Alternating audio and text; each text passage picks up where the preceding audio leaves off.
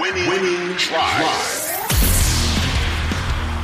So there's another group of guys, Cordell, that are going to be looking for new contracts, and they all happen to be in the wide receiver group. So I'm just going to break it down, ask you which specific receiver in terms of, who's on this team currently, do you think has a good chance of being a Raven in 2023? Let's start with the newbies, okay? Because there's a couple of guys that have been on here for quite a few years, and we'll get to them later. But let's start with the newbies who have 1-year deals. The first one is the biggest one, Odell Beckham Jr. Now, we know that if they don't sign him next year, there's a huge cap hit that the Ravens get if he's not a Raven next year in order for them to have made this contract that they gave him $18 million. So it makes more sense for the Ravens to bring him back, but there's a couple of things. First and foremost, we don't know what Odell's durability is because of injury. And secondly, Odell might not want to be here if he plays well after 1 year. So where do you think that one goes? Yeah, that is a weird one because you're right. He has a huge cap hit for next year. He's got an $11 million cap hit next year. And you're talking about $11 million in dead money for that's not going to be on your roster. I just don't think that's something they can afford. And I would be shocked if Odell does have a good year that he doesn't want to come back. I mean, like you said, it is reasons for him to potentially go out and, see what his market is now. Shoot, he was able to get $15 million in the open market without even playing a game last season, So, I mean, if I'm him, I would at least think about it. But on the flip side, if he does have a good year, he's got a quarterback here that obviously he played well with. If it does work out, he's got Todd Monken here, who obviously, I mean, he had the 1,000-yard year with Todd Monken before. If he has another good year with them this year, why change it?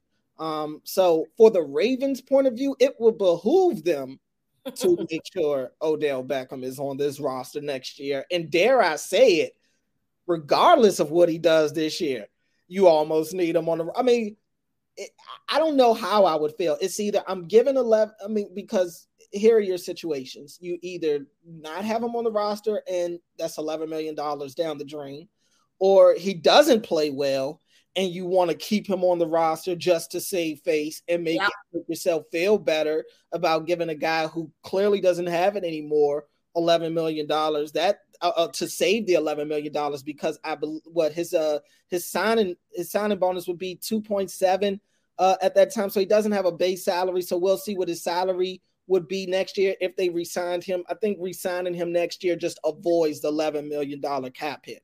So if that's what it's going to be, then it's probably worth it just to have him on the roster, whether he stinks or not. And then if he does play well and it works out, then sure, you found yourself another wide receiver that you can have for at least another year or two. But I right now it's so early to tell because we just don't know what type of Odell we're going to get. Or how many games he'll be able to play. But just off the contract alone, I think it would behoove the Ravens to try to keep him on the roster.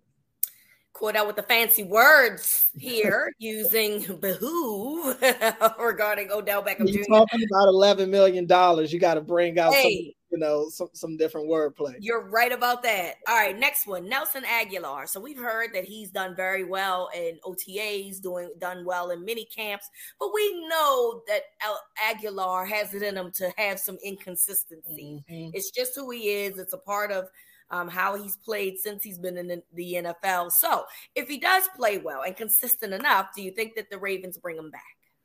Yeah, and it's funny you mentioned that because I would have to say on the back end of minicamp, we started to see some of that Nelson Aguilar that I think worried some people, some drops coming in bunches. So it wasn't great to end minicamp, but we'll see if that changes come training camp and when the season starts. But it won't, but okay. You said it, not me. You know, we'll see what happens. But yeah, a betting man would probably assume that it probably won't change because it's hard to get a what they say a tiger to change his spot or stripes, yeah, to change his spot. So his situation is different from Odell's. You don't have the money thing hanging over your head to kind of force your hand there. Even though he's got the void years, it looks like in his contract as well. I would say that he's more of a wait and see guy. I'd be surprised. But when you look at the fact that they have other receivers that may not be on this roster next year, you gotta have somebody around. And I think the fact that he's right now in the competition for that fourth or fifth wide receiver spot on the team, it depends on where he lands and what his value is to them throughout the year. If I had to bet right now, I'd probably say he's not on this team next year, that this is kind of a one and done situation. Kind of like a DeMarcus Robinson, although more of an investment in this in Aguilar than it was with Robinson. But yeah, it's hard for me to see right now seeing Aguilar on the team next year.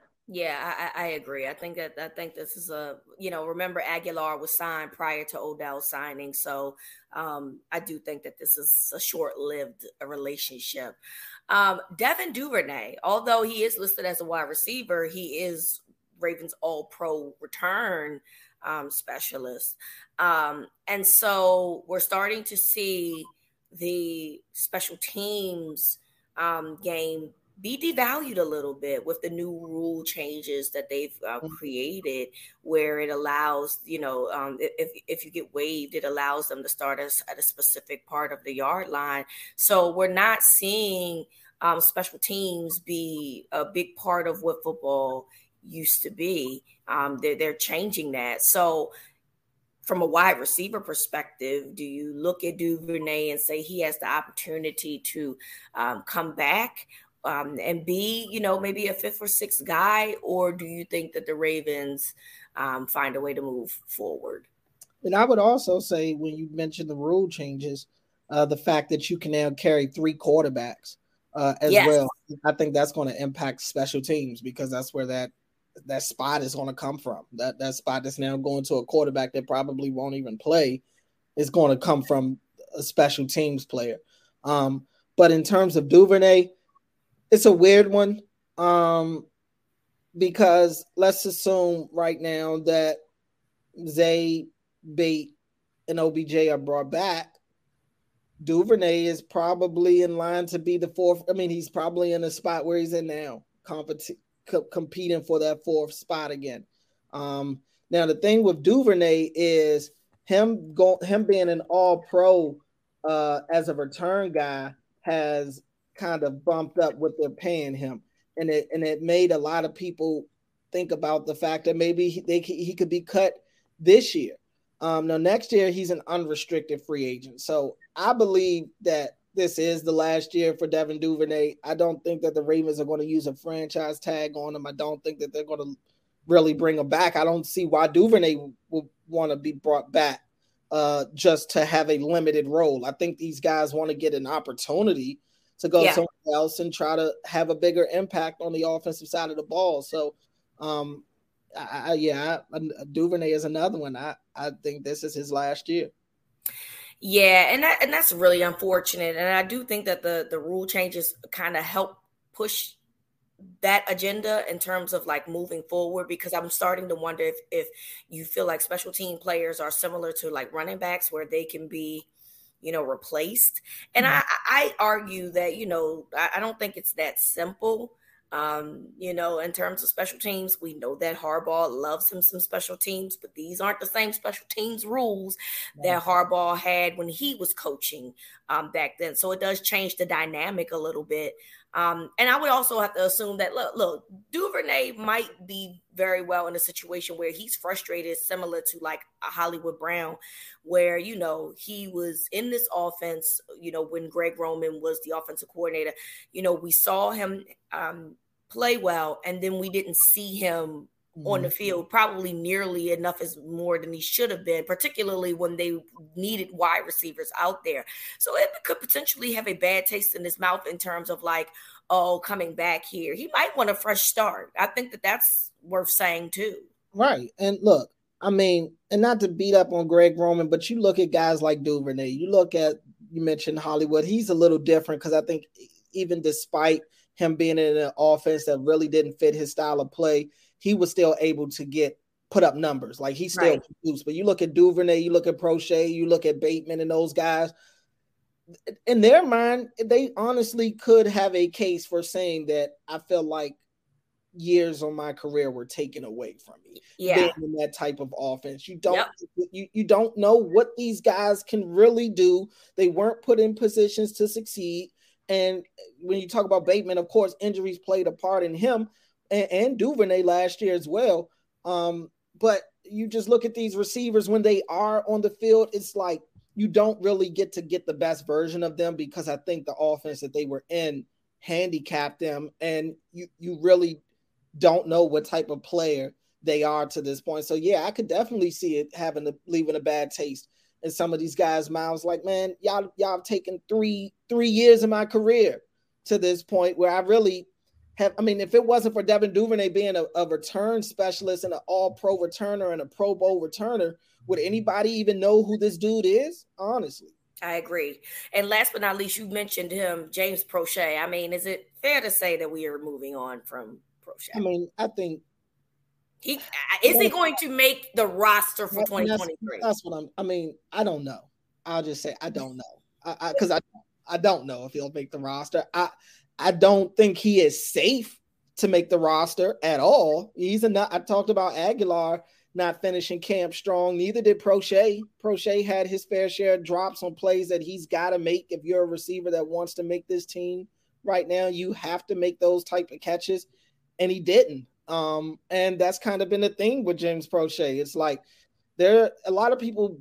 Look, I was one, and it's not like I don't think that the guy can be a quality player. I think it's in him. Yeah. I just think confidence is a big issue with him, even though he acts like he's a very confident player, and I'm sure he is, but it's different when you don't know if the team is very confident in you. And I just think he could use a change of scenery. He could use a fresh